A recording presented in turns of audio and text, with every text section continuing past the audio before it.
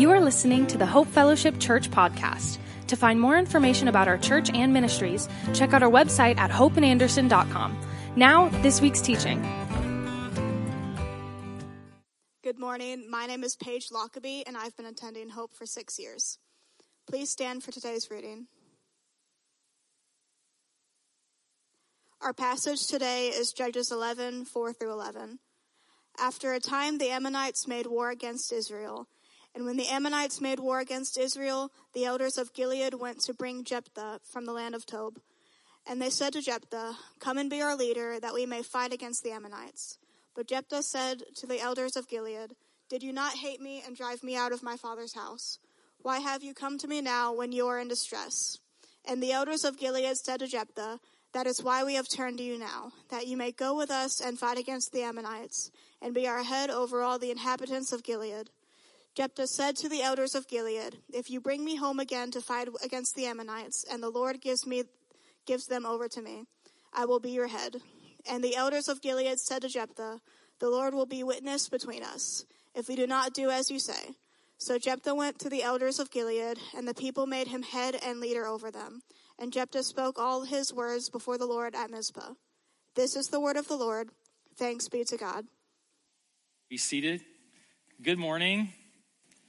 It's great to see you today. Thank you for being here as we continue our study through the book of Judges together. Next week, just to let you know, we start the judge Samson. Samson is the last judge in our series through Judges as well. And it will take us about 3 to 4 weeks or so to get through Samson, a great, interesting individual with a lot of information to share there. So I encourage you to be ready for that and start reading about Samson as well. But today, Jephthah, I call him an Old Testament pirate, is what I call him, an Old Testament pirate. Can all of us in unison do this? Everybody go, "Arr." Everybody do that for a moment. Yeah, that's very good. Yeah, it kind of helps you to understand Jephthah for a moment. So let me, before I talk about Jephthah, give you a state of the nation of Israel and where they are at this moment in the narrative. It's Judges chapter 10, verse 6 is where we'll start today. So grab your Bible, your devices, and follow along this morning. Also, the words are on the screen. It says, "The Lord of Israel again." That's a word that we hear a lot in the book of Judges. The people of Israel again did what was evil in the sight of the Lord and served the Baals and the Ashtoreth, the gods of Syria, the gods of Sidon, the gods of Moab, the gods of the Ammonites, the gods of the Philistines, and they forsook the Lord and did not serve him. So I go back to this statement this morning, did what was evil in the sight of the Lord. We have heard that statement very specifically worded like that now for the 6th time in the life of Israel. And what have they done? Well, they've done the same thing that they continue to do as we study every judge together. And that is they have brought into the nation of Israel the gods of the surrounding nations. But not just the gods or the idols. But I think we have to understand what's happening in the life of Israel. They brought into the nation the practices of worship of those idols as well. They brought in the sexual practices, which many times was what involved in worship of these gods as well. And also, historians would tell us that Israel has gone as far as to bring in human sacrifice, specifically the sacrifice of children. That is extremely important in understanding the life of Jephthah as we read later on about one of the worst decisions, if not the worst decision that he ever makes in his life. And along with these idols, we come the practice of these idols of worship as well. And so in all of this and what Israel is doing, they still acknowledge God. And I think this is interesting. And this is the part that we can connect with in a moment. They still acknowledge God as Jehovah, that he is the creator God and the supreme being. Yet they've mixed all these other idols into their worship rituals and rhythms. They have lived so close to the rest of the world around them is what's happened. Because if you remember when we started this book, that when Joshua brought Israel to the promised land, God made a very specific command over them. And that command was that they were to rid or remove all of the idol-worshiping nations in the promised land. And if they could not remove them, then they were to annihilate them in that way. And so what Israel did, thinking they know better than God, they thought, well, what better than to make friends with those nations and to live as next-door neighbors to them as well. So I go back to the statement, and that is that they live so close to the rest of the world around them that the practices of these idols, the worshiping of these idols of these nations around them, become second nature to Israel. And I thought about this a lot this week, that you live close enough and long enough to something in this world, it will become a part of you. It will become a part of you. The text says that God sold Israel to the Ammonites. I think that's a very interesting word that is used in the text as well, that God gives them over to the Ammonites because of their disobedience to bring them back to him. But when I read this text, what I realize is that they've been enslaved by the Ammonites, yet they prayed to the Ammonite gods for deliverance. I think that's a very interesting thought, is that they've been enslaved by the Ammonites, yet they prayed to the Ammonite gods for deliverance of the nation of Israel. Why? Because it has become so ingrained into who they are. And so I wrote in my journal this week that you live with idols long enough, you will become enslaved to them. And then you will reach out to the very thing that has enslaved you to bring you freedom. And that's exactly what they do. So if we're going to talk about idols, then I have to start with a question.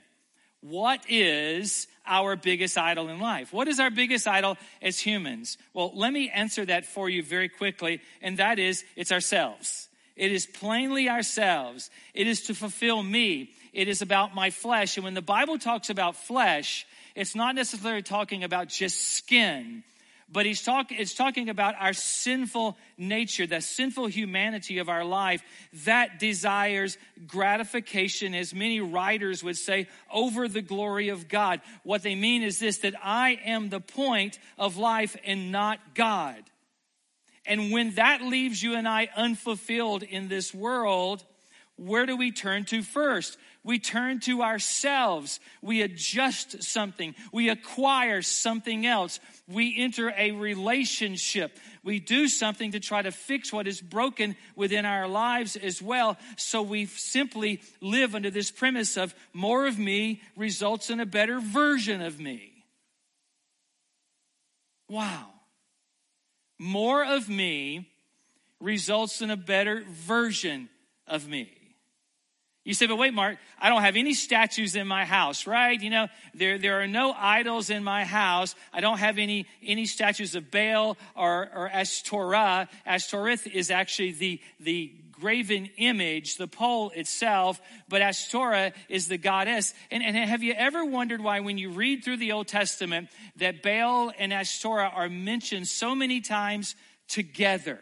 Well, I want to tell you why, because I think it gives us an indicator of where Israel has sank to in their relationship with God because of their close proximity to the world and the idol nations they live around. That Ashtoreth is actually the mother of the god Baal, but also she is Baal's mistress at the same time. Now let that settle in your heart and in your mind for a moment, right? And that shows you where they have sank to as well.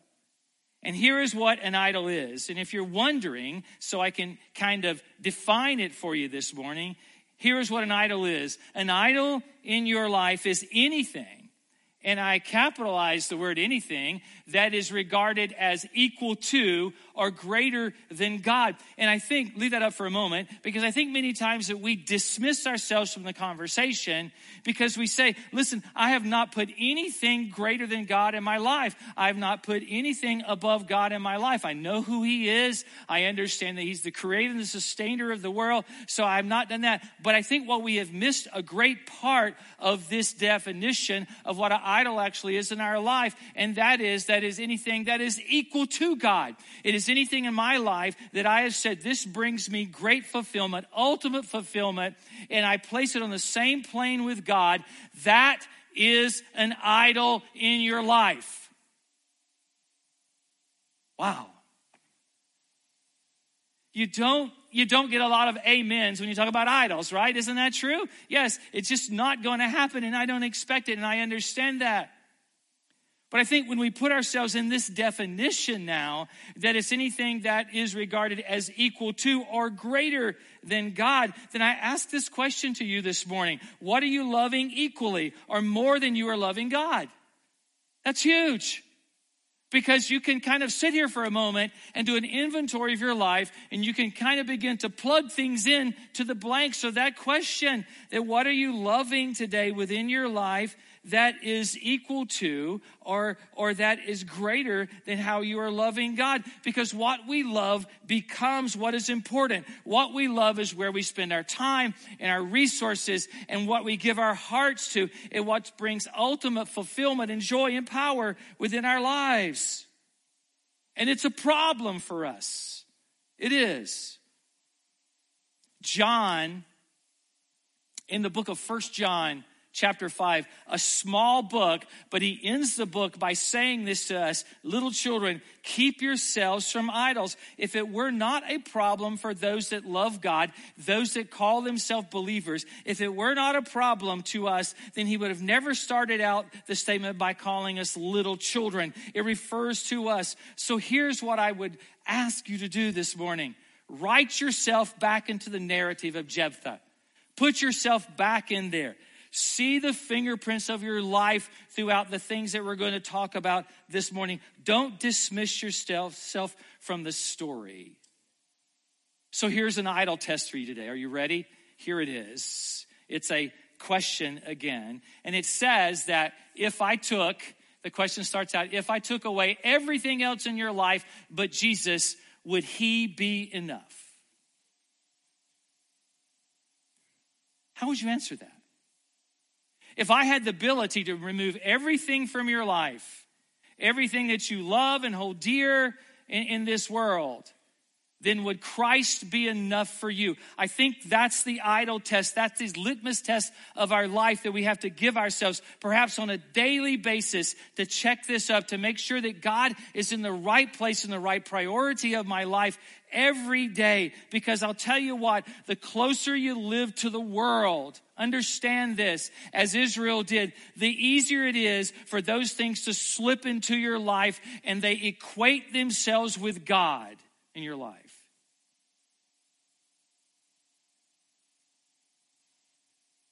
Because sin and idolatry are not just a rejection of God. No, it's also a replacement of God.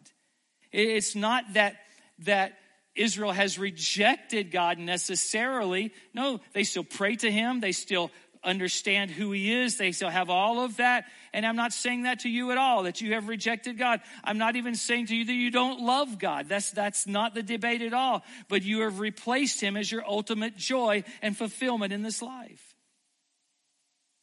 Wow. So what does Israel do? Look at verse 15. It's what it says. And the people of Israel said to the Lord, that we have sinned. Do to us whatever seems good to you. I think they're on the right track, right? It sounds good. But look what they say right after that. Only please deliver us this day, is what they say to the Lord. So they put away the foreign gods from among them, served the Lord, and he became impatient over the misery of Israel. He has waited 20 years on them. If you do the math and look back historically, he's waited 20 years. Wow. You and I become frustrated if it takes us more than 2 minutes for our chicken sandwich at the Christian Chicken. Isn't that right? True. Yes. Like, oh, they have failed here. Wait, I'm sorry, and because it's always their pleasure, correct? Isn't that right? True. Yes. But he has waited 20. If you have ever wondered about the character and the nature of God and how loving and long-suffering and how merciful he has waited 20 years. And he brings the Philistines and the Amorites to eat away at the nation of Israel because he loves them. And Israel finds themselves not necessarily in repentance at first, but what they find themselves in is regret. Listen, regret and repentance are not the same thing. They're not the same thing. God responds to repentance. It's a turning in your life. It's a transformation of your life. Regret is that you are sorrowful for the situation and the pain that you find yourself in because of your sin. I understand that. I get that completely, but they are vastly different. Yet it appears that they repent. They put away their idols. But when they said this statement to God, that we've sinned, do to us whatever seems good to you, that should have been the end of the story, and that should have been it. God, we repent. We are broken. We understand our lives and what we've done. So God, you just do whatever you want to with us. And this helps us to understand the way that Israel navigates the rest of this narrative. It does, because they prepare for war. They go to a place called Mizpah with an army. And they have this army ready to fight the Ammonites. And all of a sudden, somebody raises their hand. And someone says, I see that hand, right? Yes. And they say, my question is, where's our leader? We don't have a leader. We have an army. We have an enemy. But we don't have a leader here. And so what does God do? God raises up a judge, this unlikely hero, for this moment in the life of Israel. Yet what is so different about Jephthah than many of the other judges is that here the people initiate this judge, but God allows it. I think it's very interesting. So Judges chapter 11, verse 1. I'm getting to Jephthah. Hang on, okay? Just give me a minute. Giving you some understanding of what's going on. It says that now Jephthah, the Gileadite, was a mighty warrior, but he was a son of a prostitute. So Gilead was the father of Jephthah, and Gilead's wife also bore him sons. And when his wife's sons grew up, they drove Jephthah out and said to him, you shall not have an inheritance in your father's house, for you are the son of another woman. And then Jephthah fled with his brothers, lived in the land of Tob, and worthless fellows collected around Jephthah and went out with him. Sort of sounds like Abimelech last week in some ways, but yet very different. So the question is, who is Jephthah, and why should we spend time getting to know him? He is the embodiment of the definition of a judge, is what he is.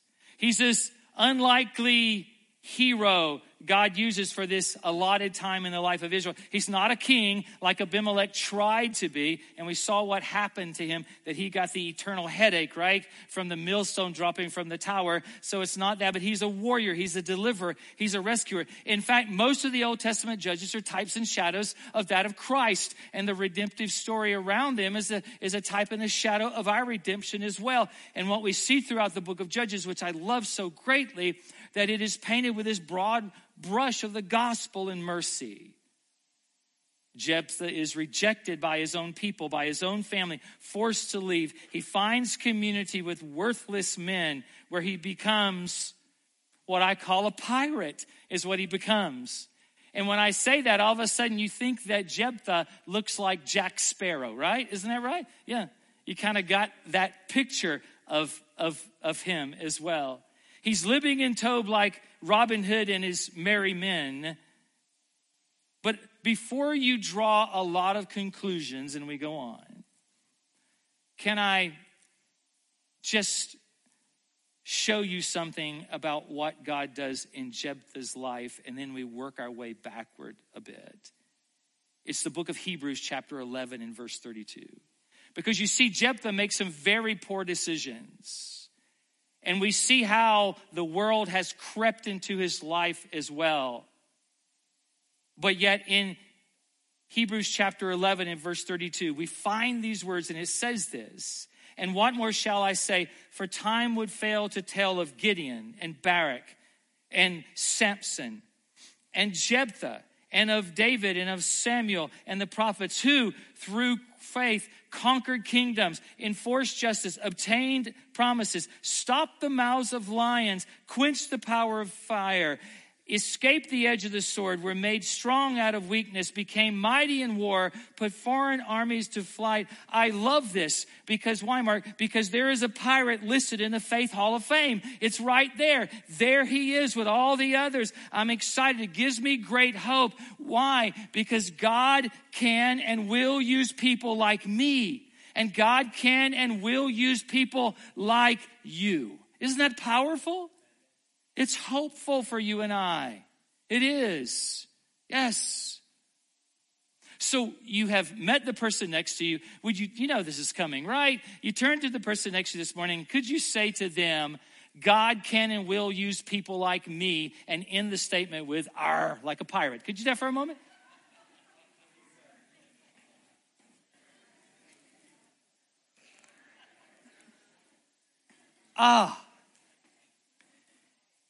You can't tell me at some point in life you want to grow up to be a pirate, right?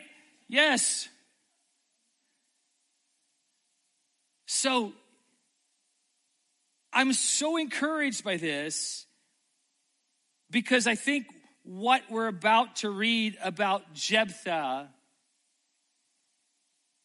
is going to help some of you settle into this understanding of the character and the nature of God and how merciful he is in our lives, and how that he works in and through us, even in our great dysfunction and sometimes really bad theology. So it's verse 4.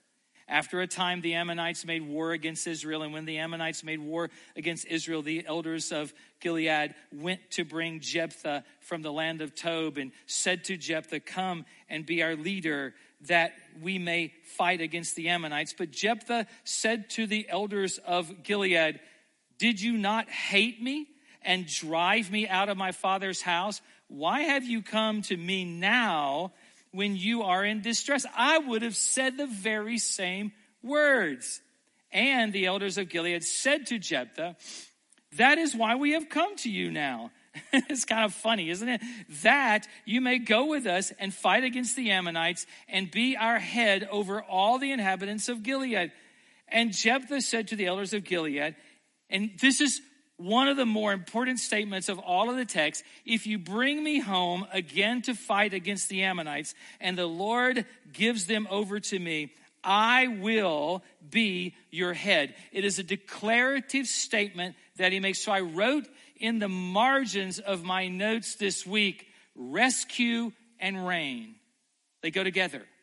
Rescue and reign.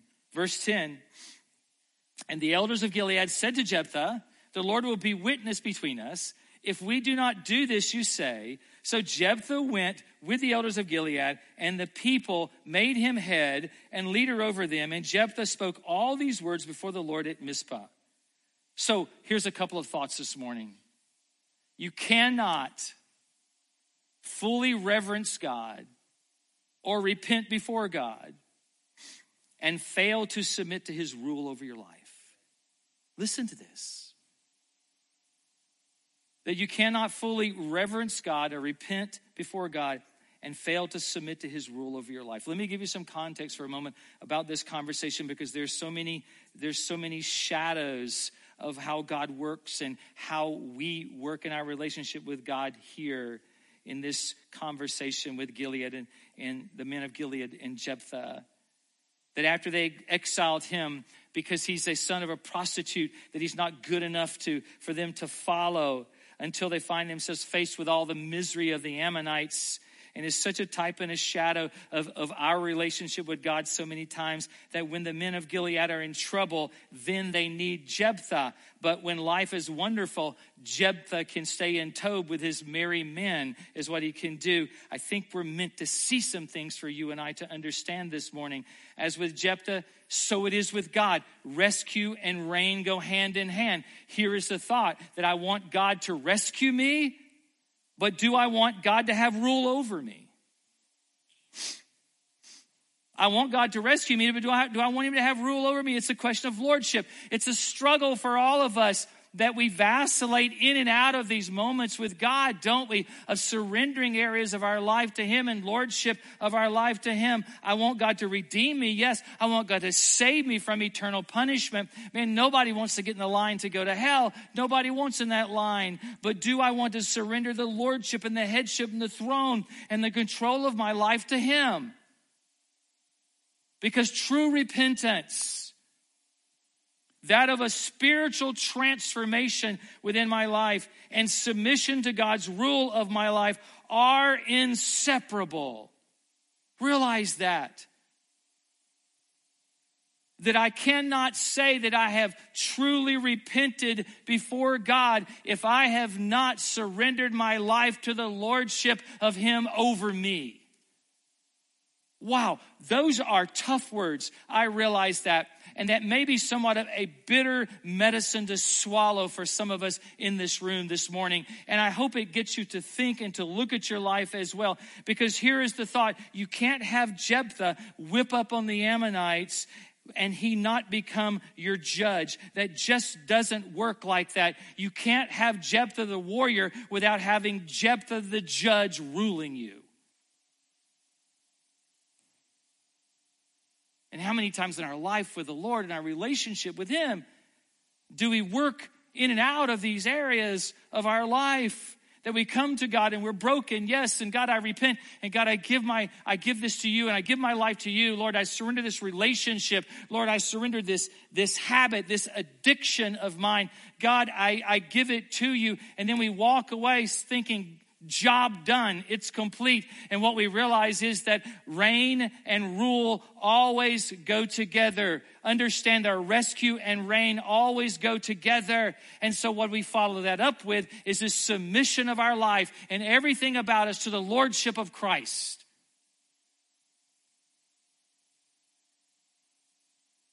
So what are you holding back?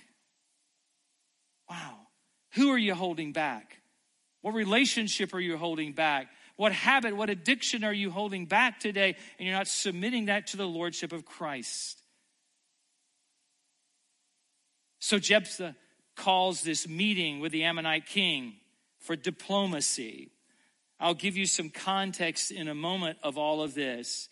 But he says to avoid war and to really avoid the thing that God commands Israel to do, let's talk this out. And let's see if we can come to an agreement here. Isn't that the way we try to work our lives sometimes? Even with God and the things of our life that have broken the heart of God as well.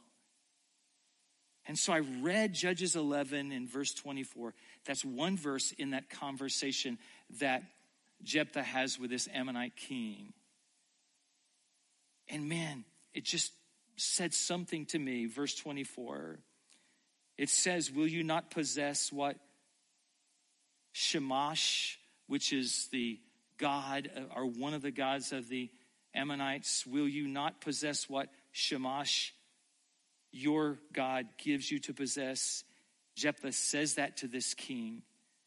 And all that the Lord our God has dispossessed before us, we will possess. Here's the thought. And I want you to let this sink deep into your heart today. That if you live close to the world long enough, the spirit of the world will find a place in your life. Because when I read verse 24, man, it just hit me like a ton of bricks.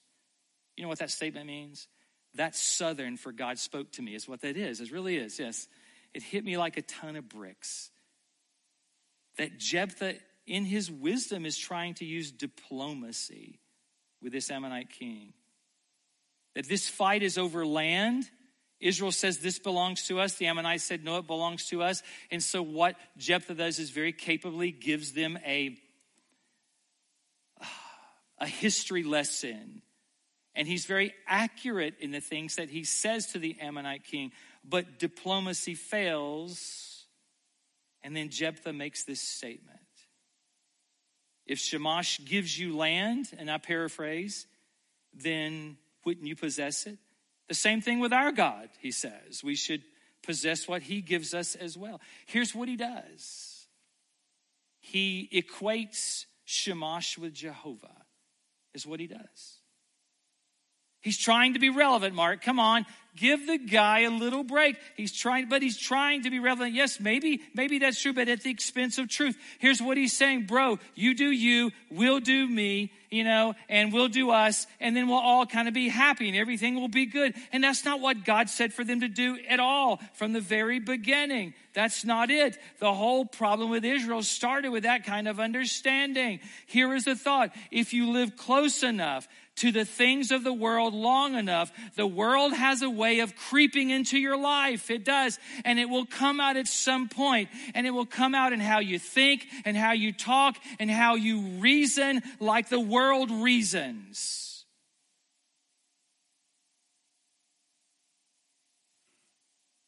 He says, hey, you guys just do you. Believe what you want. We'll do us. Believe what we want. And there is a fundamental problem there as he has validated their God in some way. Because remember, sin is not just a rejection of God, but it is as much a replacement of God. It is. Have you ever read the Ten Commandments? You say, Mark, come on, you insult us, right? Yeah. Have you ever? Well, look at Exodus chapter 20 and verse 3. Let me read that commandment to you for a moment. That you shall have no other gods before. Beside the word before, write the word besides. Same word. You shall have no other gods before or besides me is what the text says to you and I. You see, Jephthah is not actively worshiping Shamash. No, but that's not what the command says. But it is equating, and that's the problem here. It's how the spirit of the world around you and I, the brokenness and the sinfulness of this world, creeps into our lives in a very subtle and a very unassuming way. That I am ultimately trusting in something that is equal to God. I haven't turned my back on God. I have not renounced God, but I have equated something in this life that I'm entrusting in equally for the joy and the fulfillment and the peace of my life. And that doesn't just happen one morning when you wake up and you find yourself there thinking like the spirit of the world or reasoning like the spirit of the world as that we find Jephthah doing. No, it's after you have lived in Tob for a long enough time that the world has crept into your life.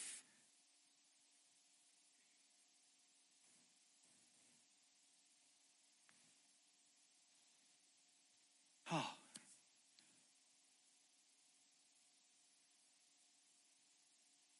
You say, Mark, this is not the sermon we came for this morning, right? This is not it. Listen, I want to tell you, you can't preach Jephthah without it being rough. I'm just going to tell you that, right up to the front. Because, and can I tell you to reach down and to put on your spiritual seatbelt because it gets worse, all right? I'm just going to just give you that right up front in great love. But it comes together in great encouragement for you and I. So just hang on for a moment and stay in the seat. Because everything that we have talked about thus far gives you some kind of understanding and criteria to process what we're about to read.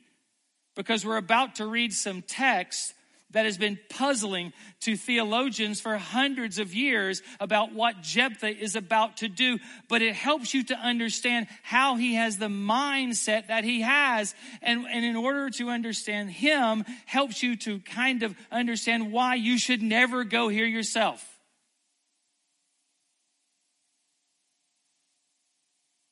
So what does Jephthah do? Verse 29. Then the Spirit of the Lord was upon Jephthah. That is important. You need to understand that. We've seen that before on other judges. The Spirit of the Lord was upon Jephthah, and he passed through Gilead and Manasseh. He passed on to Mizpah of Gilead, and from Mizpah of Gilead, he passed on to the Ammonites. And Jephthah made a vow. The worst decision of his life. He made a vow to the Lord and said, if you will give the Ammonites into my hand, then whatever comes out from the doors of my house to meet me when I return in peace from the Ammonites shall be the Lord's, and I will offer it up for a burnt offering. What a lame brain, numbskull, whatever else you want to say, knuckle-headed thing that he did, right? Yes. What did he expect to come out of his house? I don't know. It would have been great if it was the house cat, right? I don't know, right? Correct? This is just a joke, okay? Sorry. All the cat lovers, you love me anyway. You have to deal with it. So here's the deal. But I think it helps you to understand all the things that we've said about how you live close to the world, how the things of the world creep into your life, how the reasoning of the world creeps into your life, helps us to understand what is about to happen, because this has baffled Bible students for hundreds of years. Here is the thought. Let me read the text to you. And Jephthah has a strong faith. He has a strong faith, no doubt, in God, but some very weak theology.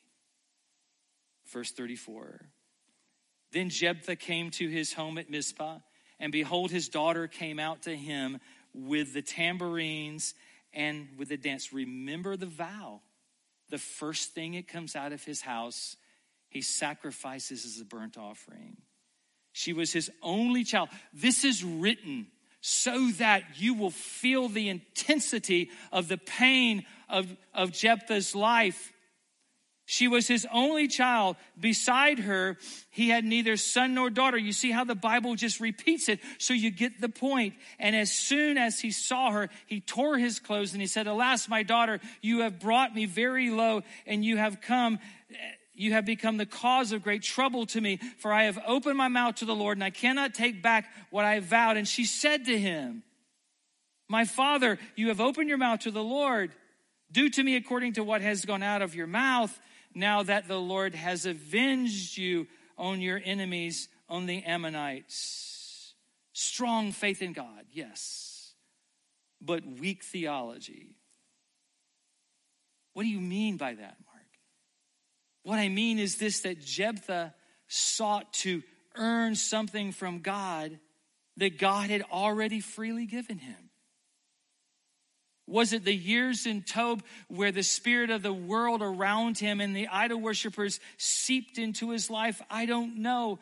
But it's why here at Hope Fellowship from this stage that we teach almost constantly and consistently week to week on the character and the very nature of God.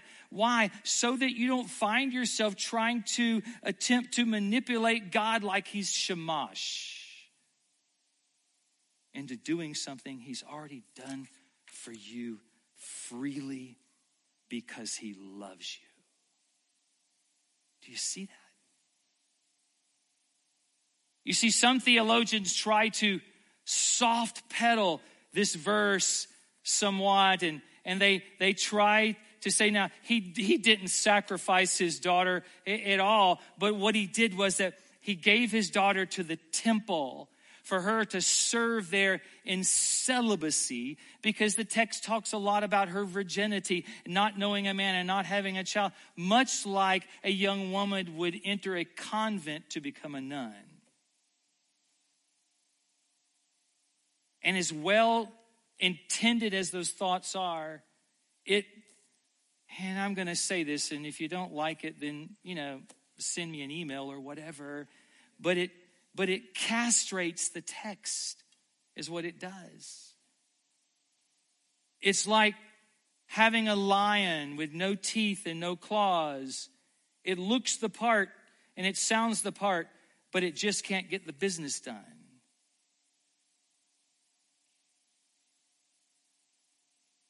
Exegetically, if you look at the text, Jephthah sacrificed his only daughter. He killed her, and he burnt her body on a vow that he never had to make, nor would he have had to kept that vow at all. But he did all of this because he lacked an understanding of God's character and nature. The victory over the Ammonites was always a sovereign and absolute work of God. It's why the scripture said that the Spirit of the Lord was upon Jephthah. It was upon him. And so it was an absolute sovereign work of God on behalf of a nation that deserved none of it, that they didn't deserve God's help at all. But this is all about mercy and love. This is about the gospel for you and I. Because as you slowly adopt the ways of the world,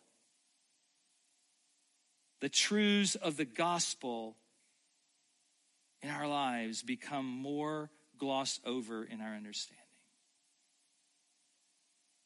Who's ever playing better come and play, because Mark will keep talking if you don't, right? So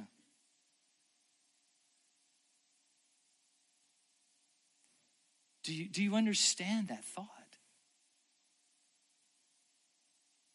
That the closer we live to the world, the closer we allow the reasoning and the thoughts and the philosophies and the ways of the world to creep into our lives, the more glossed over our understanding of God and his ways and his nature and his character become, to where we find ourselves in these moments doing things we never thought possible for us to do, things that break our own heart. All the while, in the middle of all of that, we still say that we love God.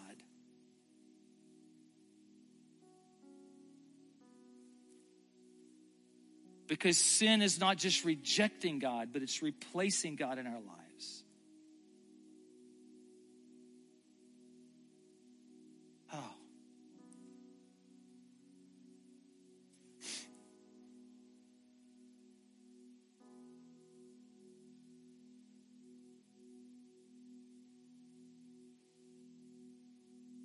I woke up this morning like at 2 a.m.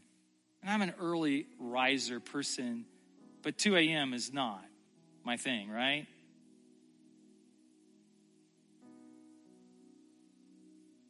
And I looked at the clock and I felt like it was time to get up, but it wasn't time to get up. 5 o'clock is when I do that on Sunday mornings. And so I laid there and couldn't sleep. And so I began to re-preach this text in my mind.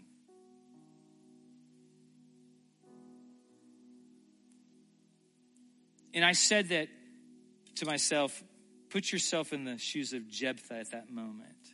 Put yourself there. What he must felt like. The pain, the agony in his life.